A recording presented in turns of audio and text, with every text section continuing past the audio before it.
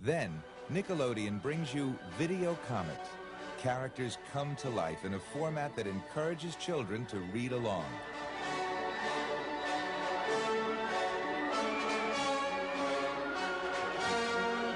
Hello and welcome to another episode of FW Presents, the omnibus show for the Fire and Water Podcast Network. I'm Rob Kelly, and with me is our pals Siskoid. Hello, Siskoid. Hi.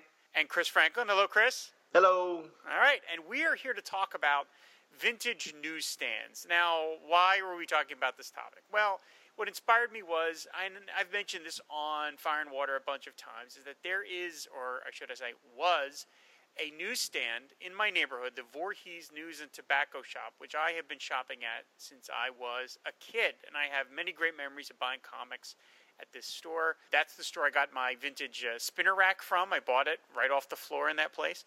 And it's a beloved place for me. And so a couple of weeks ago, I got inspired to head on over there and pick up some comics because it's the only newsstand that I know of in the area that still sells comics. So I would stop in every time I was near there and buy a couple of comics just so they could make a couple of bucks off of them. And they were inspired to keep selling comics. And so I stopped in and I was heartbroken to see when I pulled up, there's a giant sign in the door that says closed for real this time. And this was a place. This place has changed hands.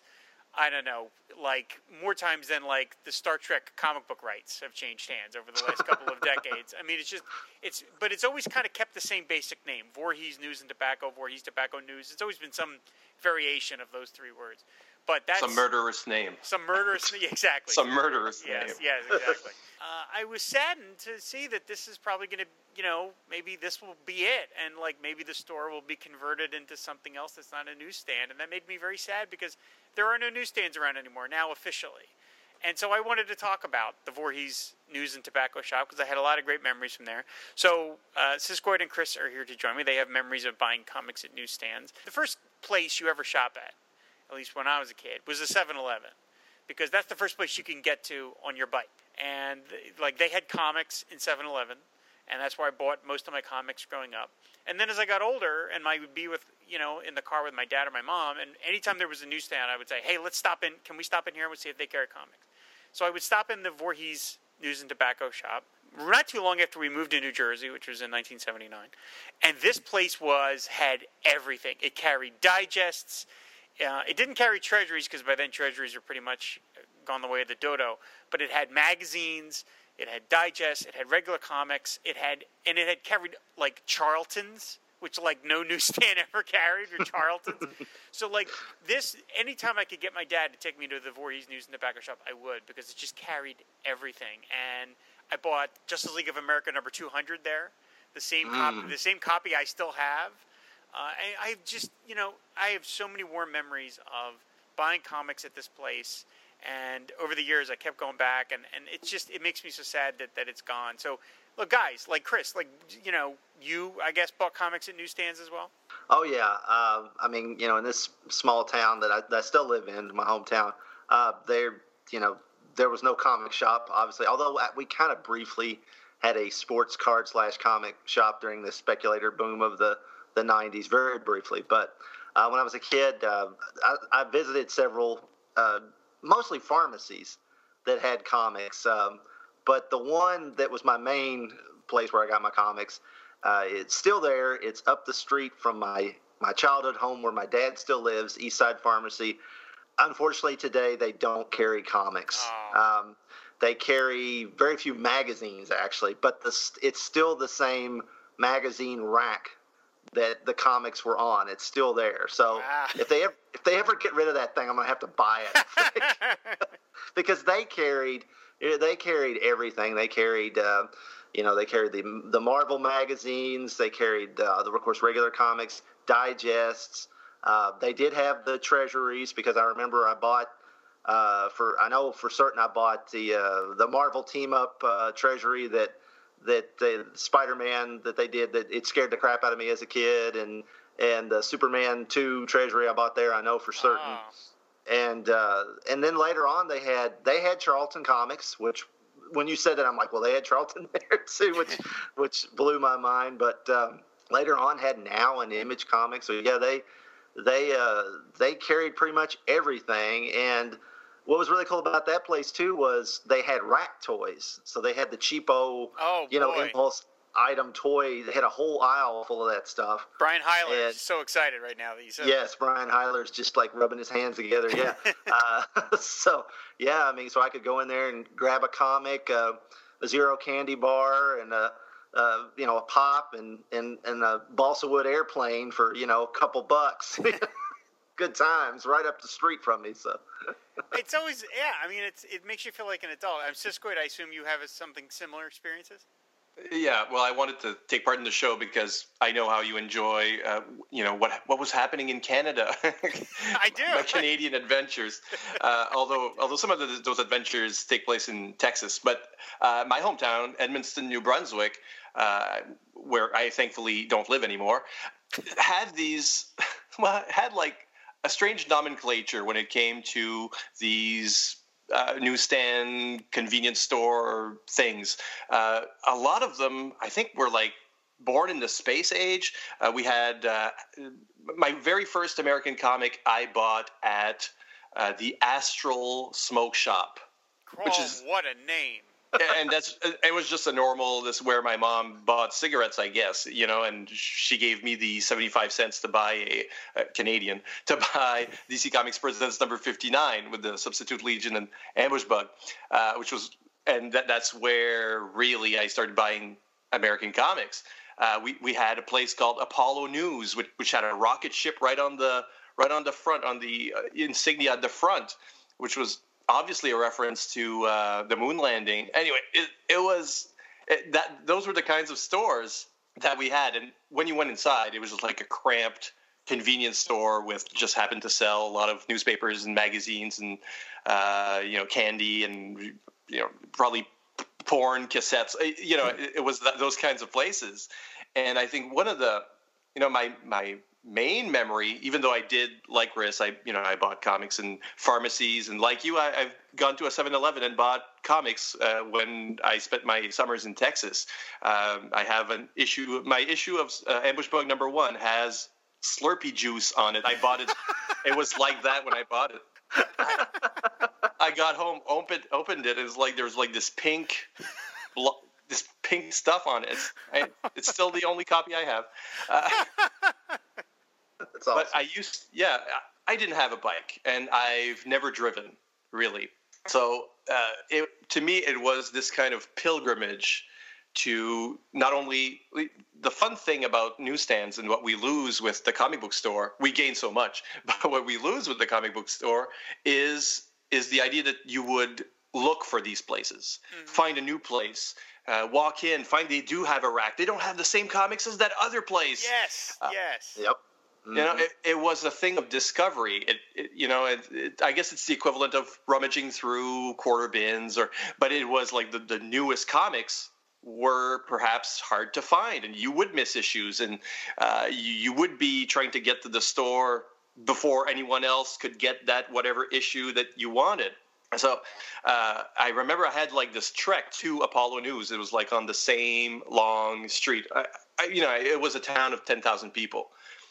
And I walked everywhere. So you would walk along the street to eventually you hit Apollo News, which is a good walk. And then fine. But then I noticed, hey, there's a convenience store on the way, just like on a side street. It was called Jack and Jill's. And I walk in there, and I guess they don't really have any comics. So I just go around the store, which was very, very cramped. And behind, there was a comics rack, just like the one column against a post, which you couldn't see from the door. You really had to go behind and into this little dead-end alley inside that cramped little convenience store. And that's the only place they had Suicide Squad.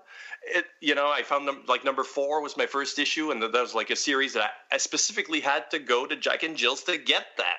So that kind of.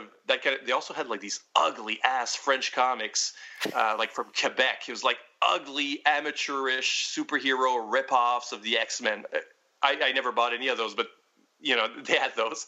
It's the only place that had those. Just like the Astral Smoke Shop had those Charltons. that I never bought because all the ink would get on my fingers. It's so cheap.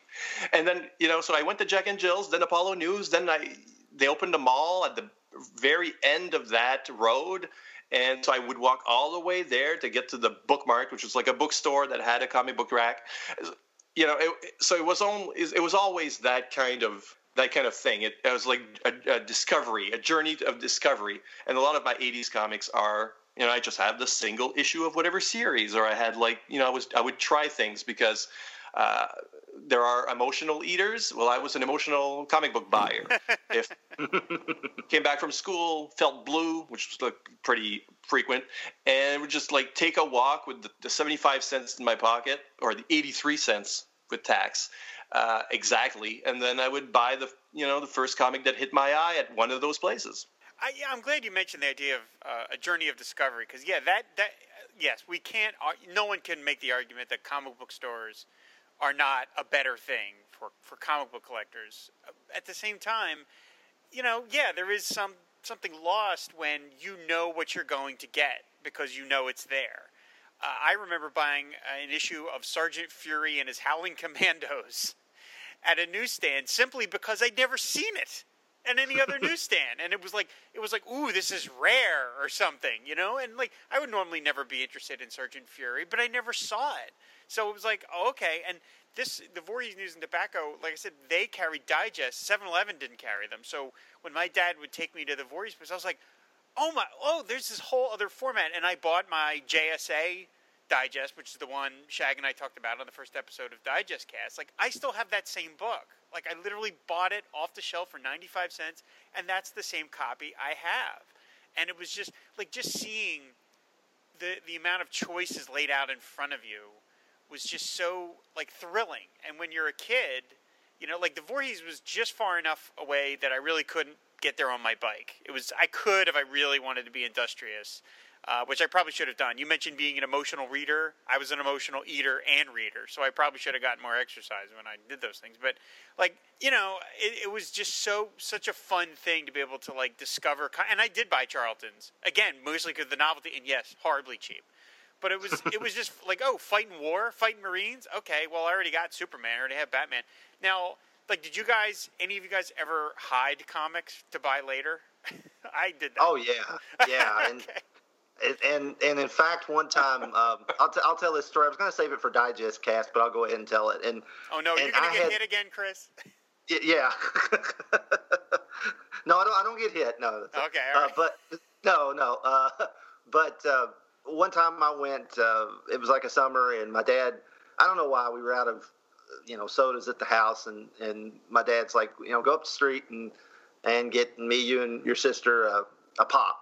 And so he gave me some money, and I don't know, I was like 10, probably 9 years old. So I walk up the street, and I go in, and I've already picked through the comics that week, I thought, because at some point I was in there so much right after school. I think they got the comics in Tuesday. They started letting me just go through the comics as they unbundled them. Oh, cool. And I would help them. Well, you got 4 issues of Detective, and 3 Action Comics. And they'd write it. The one lady would write it down because the owner, Ron, who's the head pharmacist, he liked to keep track of all that stuff. And so she'd write it down in this little ledger that what they got in. And I don't know if he kept track of what was selling or not, but a later story I'll probably share today. I think he did. But anyway, so I walk in. You walk into the door, and to the right was a big Pepsi machine. I think it's still the same Pepsi machine that's still there because it's the old school Pepsi logo and everything. Wow. And over beyond that, against the far wall, was the magazine rack. So I'm, getting ready to put the coins in the pop machine. And I just look down. And I see, and you'll probably know the number, Rob. I should have looked this up. It's a DC Digest that's Batman Family. It's the feature. Okay, right. And I can't think of the issue number off the top of my head. But I'm like, oh, my God, what is that? So I walk over, and I'm looking at it, and I'm like, well, God, I don't have any other money on me. I could hide it, but it's the only one here. Somebody will get it. So what do I do? I take the pop money and buy a comic book. There you go. And I had hid books before, and I've had them there. I think I had some kind of unseen arch enemy there that kept coming behind me at the time and grabbing the books I had hidden. So I didn't want to take the risk with this one because it was Batman family. So I come home, and then of course I get a decent chewing from my dad, who's like, I gave you money, go buy that, not the comic book. But my dad was pretty cool. He didn't chew me out too awful. He just gave me the talk, and he said, "Here's another whatever $1.50. Go back and buy the pops, like I told you the first time." Oh, nice, so, Dad. Yeah, so I got the dressing down, but I got to keep the comic and got the pop. So Good deal. Good deal all around. It made the first time I was getting to go to these places, it made me feel like a grown up because you get to kind of get to go there on your own. You get to spend your own money. You get to make your own choices. Like you just did. You get to and that's the stuff I enjoyed. I mean, I got to I pick up until I was you're 7 or 8, you're still just being dragged along by your parents. And every purchases you make are, under their aegis because they're the one giving you the money. But once I had enough money to go to a newsstand on my own, I was like, I could spend, I have $5 or I have $4 or, whatever. I can, I have to learn to budget a little. How badly do I want this digest? This digest is 95 cents versus the comic being 50 cents. But the digest is 20 pages, that kind of thing. Oh, and I can also get a Slurpee or I can get a whatever. It's the first steps into being a grown-up a little. You're just like, I can make my own choices, and it's all very, very exciting. And I remember another thing that I remember from the Voorhees store was in the not the mid-'80s, the early '80s, I did something really bad. I don't remember what it was, but my parents were punishing me, and of course, their ultimate punishment was no comics. That was the punishment. Because they knew that would hit me the hardest. We're not going to let him watch TV, or whatever, or we're not going to let him go outside, fine. But no comics, that was the real painful, thing. And, in the age of newsstands, once a comic left, it was gone forever. You could never, I didn't know about comic stores, so it was like, if I didn't buy JLA number 227, it was gone forever. And so there were 3 issues of JLA that I was going to miss, and I couldn't live with that idea. I was like, I can't bear to live with that idea.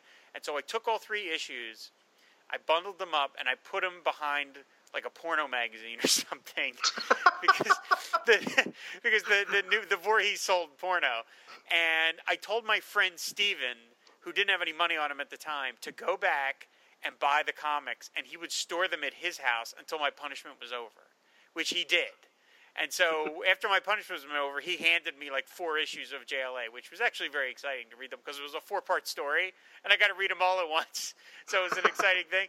But it was in a comic store, you can't really do that. I guess you could, really, but it's a little harder. In newsstands, you talked about, Chris, that you had a decent relationship with the vendor. Like Cisco, did you get to know any of these people, or were they just blurs, sort of? Oh no, I have no idea who they were. I was probably too shy to interact with any of them. Yeah, I think one of the things that it's more about the era than the newsstand venue really, yes. But that whole idea of budgeting and I would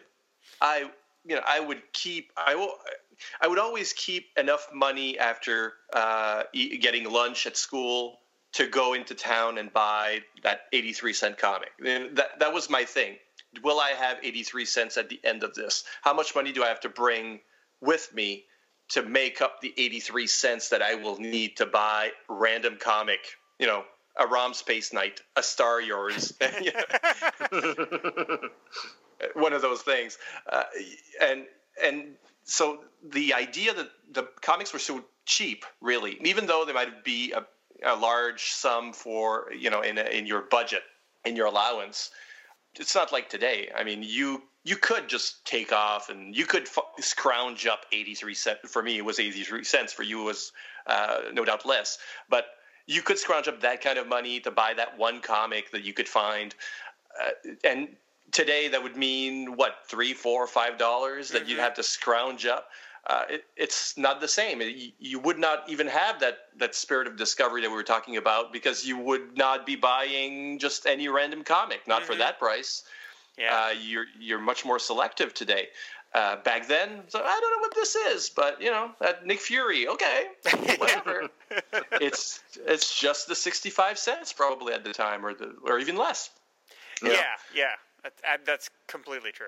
I was going to say, you guys were talking about the discovery and the aspect of it. And, where I had that kind of sweet deal later on at Eastside Pharmacy, I found myself not having to do that as much. But occasionally, just because of newsstand distribution, it was weird. It's like it never made any sense to me. Like, why isn't All-Star Squadron at the store this month? I mean, where did it go? I was here when we unbundled it. Why didn't they send one? That type of thing. So, I mean, stuff like that would happen. Like, there's another place in town, and I think I mentioned this on Who's Who years ago, but there was a place in town called Thrift Market. It was a, gas station convenience store. And they did have comics. It was a little bit too far away for me to walk well, it wasn't so far as just the highway it was on. It was dangerous to walk on, and no sidewalk or anything. So I didn't go there on my own steam very often. But I remember one day I was coming, went to school, and they called off school because of snow. And so my mom came and got me. So I'd been to school about an hour, and then my mom picked me up, and it was big snow coming in. She said, well, I better stop and, get milk and bread and all that shit. Oh, God, there's snow. So we're all going to die. We're all going to die. We're going to be eating each other. So we went into the thrift market, and I look over at the comic racks, which the comic rack there was different than Eastside. Eastside had the comics on the bottom tier. It was a 3-tier magazine rack, and there were sub-tiers within those bigger tiers. And the comics were on the bottom, and then you had like your regular magazines, and then you had your porno mags up top. And the porno mags were hidden behind some kind of borderline softcore stuff, I guess. But at this thrift store, everything was on one rack at the bottom, and the comics were right next to biker mags with half-naked chicks on the cover. So I always felt weird, especially with my mom standing over my shoulder, even getting near those things. But I found that day, and I still remember this, I found All-Star Squadron number 31, which is the big all-membership issue that proves Earth 2 Aquaman exists. That's right. Shag. That's and right. Shows every member of the All-Star Squadron. And I bought that day, and I still remember it because it was a snow. I got out of school. I found that comic that kind of changed my life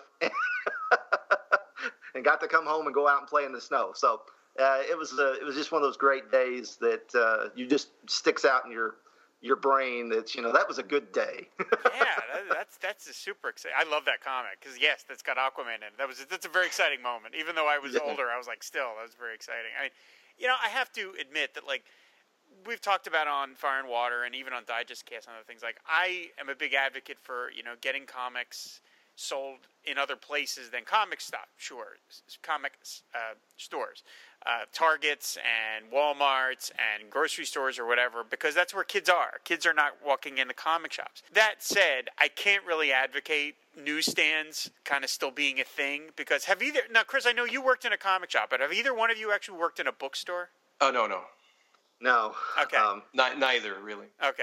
I actually ended up working at Eastside Pharmacy when I was in high school. Yeah, I did, and they still had comics there. But but no, I never worked I worked at a comic shop, but not a bookstore. No. Okay, because I worked at Borders for several years, and on some of my less fortunate days, I had to swap out the magazines, and that is an F-ton amount of work. Just handling all those magazines and keeping it all straight and sending them back to the publisher for credit. Like, running a newsstand is a lot of work. I mean, a lot of work for probably not a lot of return. So I can understand why newsstands have disappeared. Because obviously with, everything is digital now, that, nobody really reads magazines anymore. And that's what's happening to comic books. So it's like, I'm going to miss the Voorhees News and Tobacco stand heavily, but I can't arguably be like, oh, that's so unfair. It's just the changing times. You know, I mean, running a newsstand looks like a lot of work, and so, you know, I feel bad that that's just the way, you know, society has turned, but I can't be that broken up about it, because it's just, you know, I mean, I imagine just even carrying the comics is probably a lot of work, keeping track of all those, and like, you know, hey, did we even really sell this issue of Kevin Keller? I don't know, because maybe it's stuffed behind a biker magazine. You know what I mean? Like, so much of your clientele are kids too, that are probably not treating the stuff with. I mean, in the places that you guys bought your comics, like, were they in decent condition? Because like that was one of the things I liked about the Voorhees News and Tobacco, was that they had spinner racks, but most of their comics were on shelves, like you've mentioned, Chris, and so they were in much better condition. And even though I was a kid and I wasn't like a condition freak, it still bothered me when comics were at 7-Eleven and the spines were broken and they were all flopped over. Like, that used to really bother me. Like, were the books did you guys get, were they halfway decent, like, minus the Slurpee juice? The Slurpee juice. Yeah, no. Well, it depends on the place. Exactly. There's places where they're jammed in that metal framework, and then very few places where, you know, in Edmundston had the shelving, just like standing up on a shelf, just like they do in comic book shops now.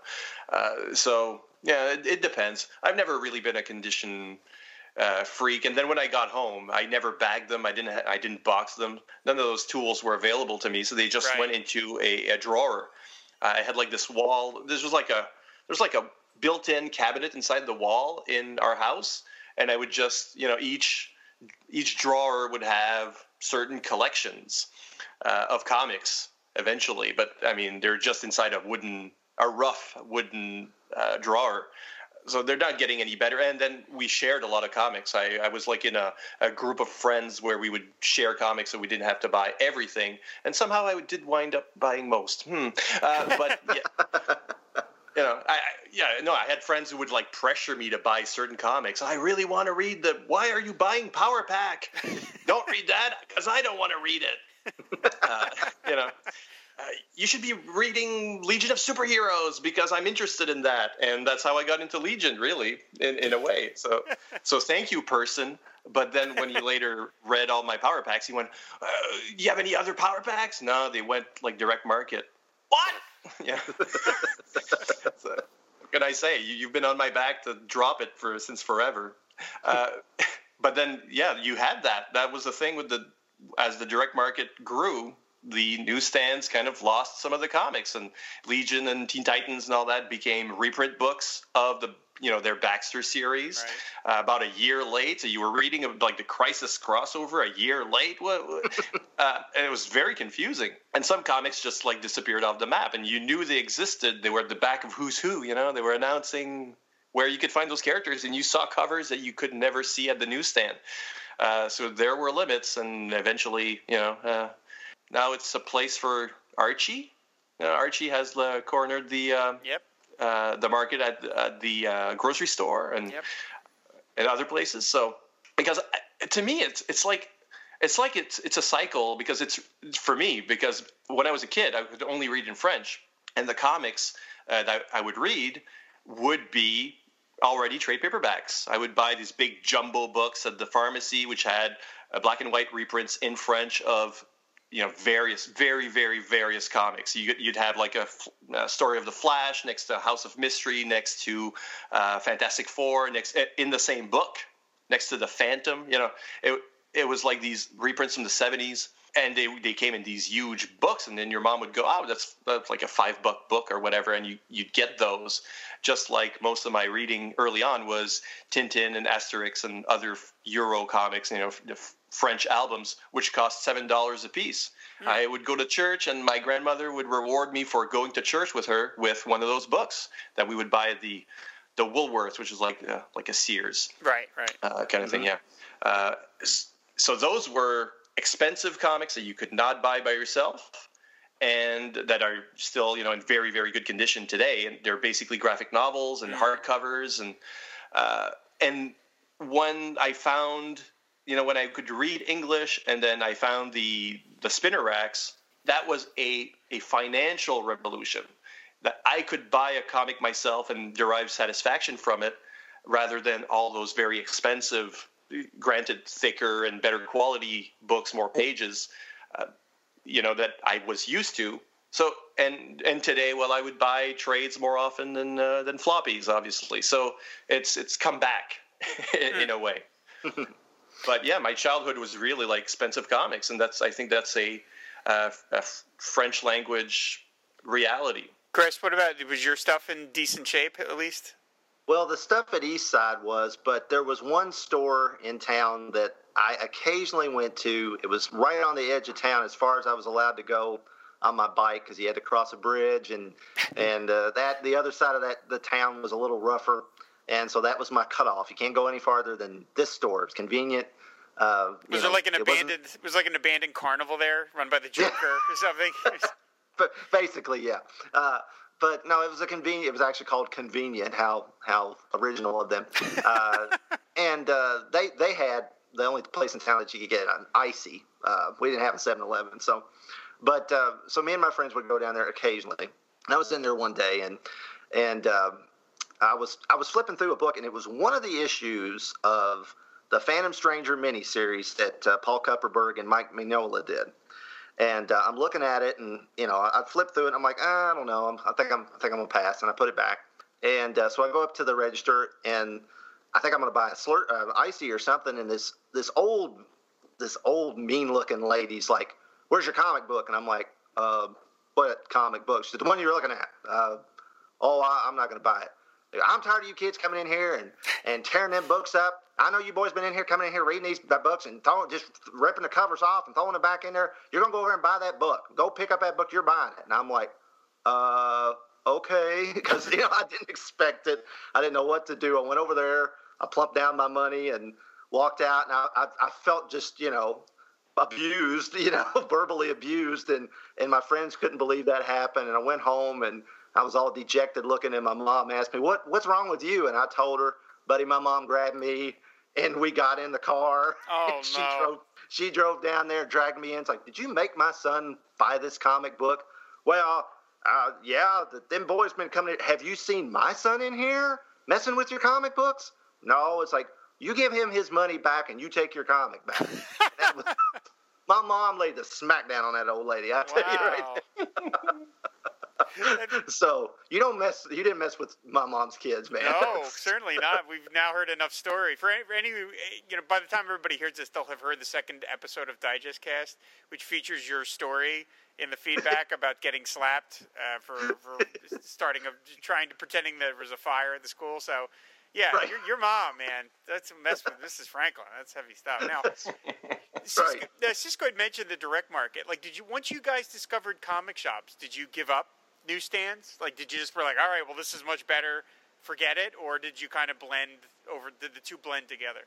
Originally, they blended together because the first comic book shop was really more of a hobby store, and it was across the way into the U.S. So I had to go to Madawaska, Maine, which was just, it's just across the river. But build a wall. But it was like there's a very nice lady who opened up a hobby shop, and I think she was mostly trying to sell to train set enthusiasts. But we went in there and ordered role-playing games and miniatures, and she had like a comic book wall, and you could get. That's where I got The Killing Joke and comics that you couldn't get elsewhere. But it was only a supplement. You had to go there by car, and we had to, it had to be a trip. So I still kept doing that. And then when I moved to Moncton, where I am now, there was the comic book store. Somebody introduced me to a couple of comic book stores. So that's where we went. I mean, I don't know if any convenience stores really had comics, and the comic book stores were great. So I just transitioned to that and that only. Well, I kind of did. I was still mostly newsstand even after I found the comic shop, because the nearest comic shop was about an hour away, and I had to be in the big city, and I had to get somebody to drive me there. So we didn't go that often. We went 2 or 3 times, maybe a year, maybe a little bit more. And so at first I didn't, and then my sister started dating a guy that was into comics, and And, he'd occasionally go, and I'd, run up there with him, go to the comic shop. But I still bought quite a few off the newsstand. And it's kind of funny because when the Death in the Family storyline came out, Ron, that owned the Eastside Pharmacy, he'd heard all this. He'd seen it in the media that, they're killing Robin, and this book's going to be a collector's item and all this stuff. And so he was asking me about it. And he's like, would you like to have some more copies of that? He said, because I think I can get some more copies in here. And I said, oh, yeah, sure, that'd be great, because I thought I was going to be rich, from this copy of Batman number 428. So he got, I don't know how he got it. I don't know where he got it. I don't know if he got a contact through Diamond or Capital or he got it off a comic shop, but he got in whole cases full of Batman number 428. And I don't know what he did with his, but I bought a certain amount. I think he basically wanted me to guarantee I'd, buy so many. And I did, and I've still got, I don't know where I got the money. Probably mowing yards back then. That's before I worked there. But I still have probably 10 extra copies of that book floating around here somewhere. Wow. But, so it's kind of interesting because that was kind of blurring the lines between the getting into the collector mentality and at the newsstand even, which was really odd. But yeah, and it's not too long after that I started working there.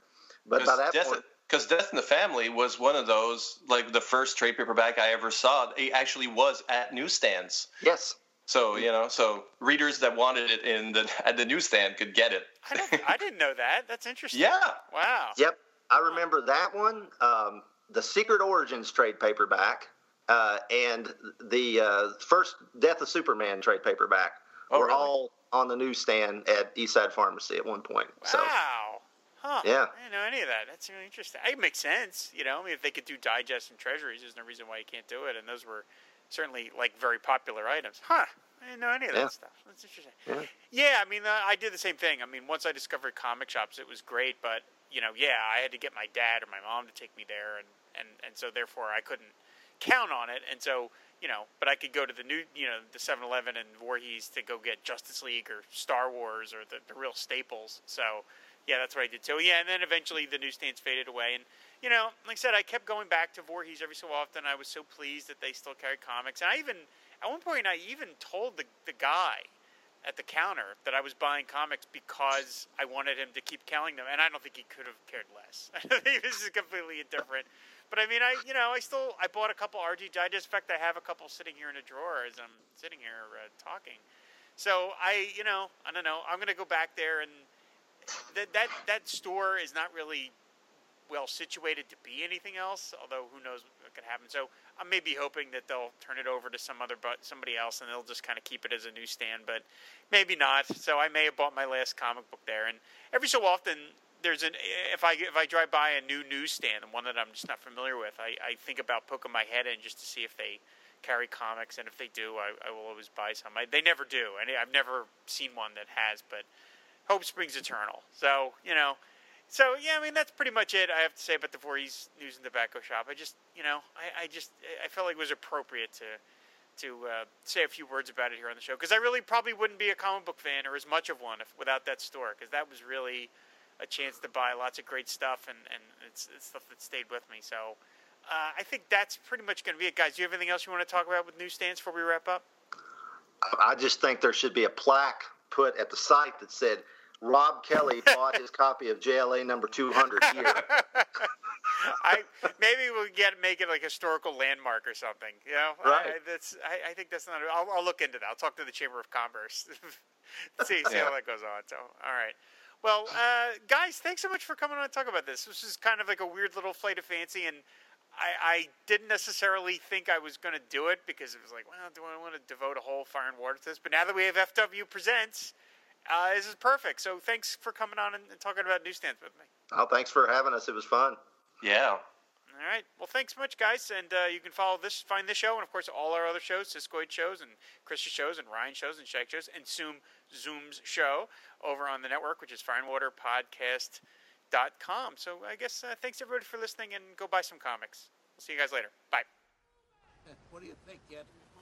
So we ought to nuke Russia and let God sort it out. Well, or at the very least, send Dr. Manhattan over for a visit. Know what I'm saying? Now, that's just my opinion, but I'm a news vendor, you know, so I am informed.